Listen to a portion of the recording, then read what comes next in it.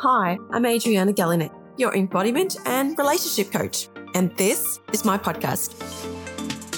I spend most of my time reconnecting relationships, diving deep between the land of energy, and helping those couples, ignite that spark back in the bedroom. This podcast is for the universal, spellbinding people who love a little woo-woo and a thunder of truth. You're listening to Love, Sex and Energy. Let's jump in. Hey, welcome back. This is episode 3 and you're listening to Love, Sex and Energy with Adriana Galinek. Today I'm talking to you about the questions that I get asked a lot.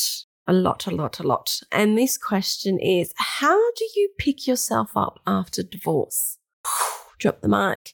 How do you do it? How do you do it? It's very interesting, actually. Let's dive in and unpack all of that, because divorce is bloody horrible. And here I am laughing because I'm on the other side. So a divorce is horrible. It's hard. It's painful. It's miserable. It's like death, but they're still there. That's the worst part. You think you've died, but the person's actually still there. And you still have to talk to them every single day. Well, not really. But when you have kids and things like that, it does get a little bit taxing. So let's just specifically talk about, how do you pick yourself back up? In the past conversations or the episodes, we were talking about frequency and love frequency. And the best answer I can give you is surrendering. Surrender. And that is a very important word to me because that helped me with my transition through my divorce.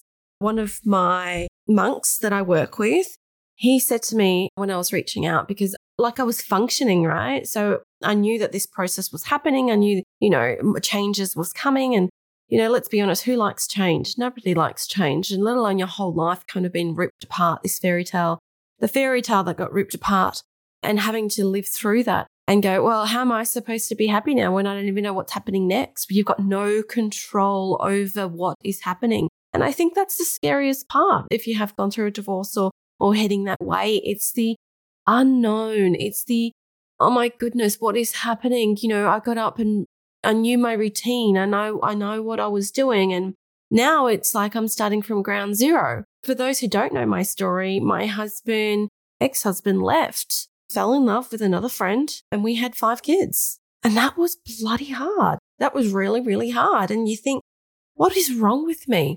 Am I not pretty enough? Am I not good enough? Did I not clean enough? Was I not a good wife? Was I not? You start poking at yourself. So they're some of the things that I was, I call it monkey mind, in your head. And my monk said to me, Adriana, what will be will always be. When it's time, if it's meant to be, he will be there. When you hold on to something so much, you hold on to what you really want, the control aspect of life, and you don't realize how much you are controlling until something like that actually happens, where you feel like you're juggling all the plates and all of a sudden, all the plates start smashing around you and you've got no control, nothing. And yet you're meant to pick yourself back up and go, I'm fine, I'm happy, I'm doing all these things. Now, the journey is not easy, like my monk said. He said, Master Sri Akarshana said to me, Adriana, you need to think of it like an energy ball. And energy and frequency makes total sense to me because that's been my life work. And I said, okay, so energy, for those who don't know, is energy surrounds us. Energy never dies. Energy is a living, pulsating thing. It's circulating. It always comes. It always goes. It's always moving. When you're holding on to something in your life, whether it's going through a divorce, going through something traumatic, or resisting change in your life, and you're holding on to things, hold. You're squeezing so tight with your hands that you're not allowing the universal flow of energy to go through your hands. So when you open up your hands and start releasing and surrendering the energy and say what will be, you'll be able to start breathing. It's almost like you're giving yourself permission to have a breath. You're giving yourself permission to live. You're giving yourself permission to think, to feel, and to live in the moment. You see, we tend to want to control the future because we can't control our past, yet we live in our past, which doesn't allow us to live in our future. When you're thinking too much of your past, it's a depressive state. You're going back and you're wanting to relive the moments that you can't actually change. It's happened. So at some point of your life, you've got to let it go. At some point, despite the situation, whether you're having a divorce or whatever that relates to you, you need to let it go in order for you to have the change of frequency, in order for you to be flowing forward. That stops us from doing the best work we possibly can and living the best life you possibly can. For me at that moment, I surrendered wholeheartedly. Surrendered. I said, I will not take this on anymore. I will accept what it is and we'll be working. I was lying in my bed and I was at the point where, my friends were getting really concerned. My work colleagues were extremely concerned because they saw me every day and they were like, something needs to change. And I just said to them, allow me to be in my space because this is how I'm coping, but I'll be fine. And that day, after I spoke to Master, I said to him, okay, I'm ready to make a change. Because no one could actually make that change for me. No one could do that thinking. No matter therapy helps. If you're a therapy goer, please, I insist, go. It really helps. I love therapy. It's my favorite. And I think that's why I decided to help therapy in couples, to help them get themselves through, whether it's yourself, if you're wanting that one-on-one help or you want that couple help. I'm here, reach out to me, follow on my socials and get in contact. Really diving in and letting go is a moment that you have to do yourself. And that's with everything. All different challenges, anything that you want to create, anything that you want to do, anything that you want to see. I call it crossing the bridge. You don't know what's on the other side. It's about getting that energy to stand up on that bridge and go, I'm going to go for it. I'm going to walk. I'm scared as hell, but I can do this because I've just come from hell. You can't get any worse. You can't get any lower than I was. And the only thing that was left for me was to rise up.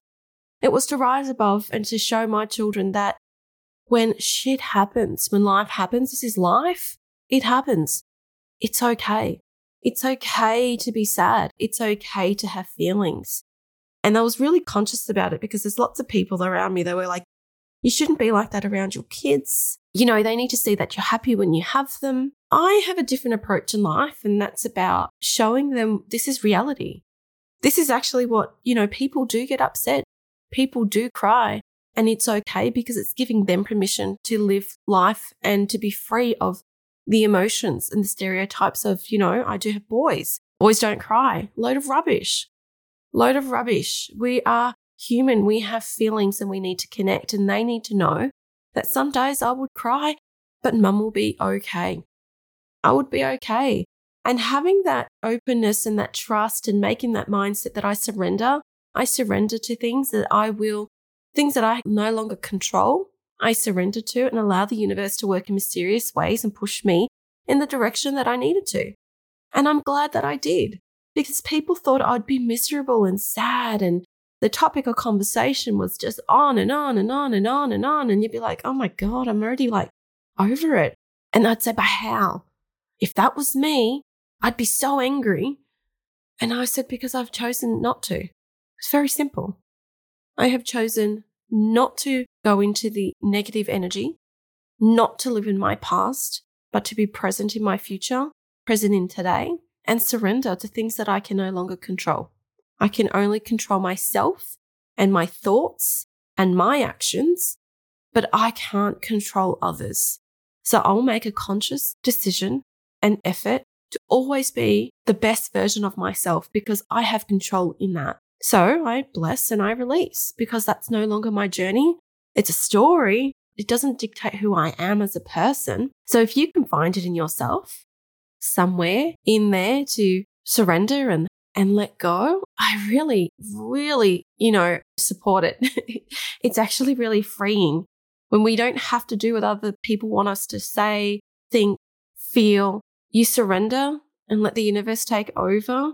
Just try to put one foot in front of the other and you do things that make you happy, lift your frequency, because only you can do that. Only you have that choice.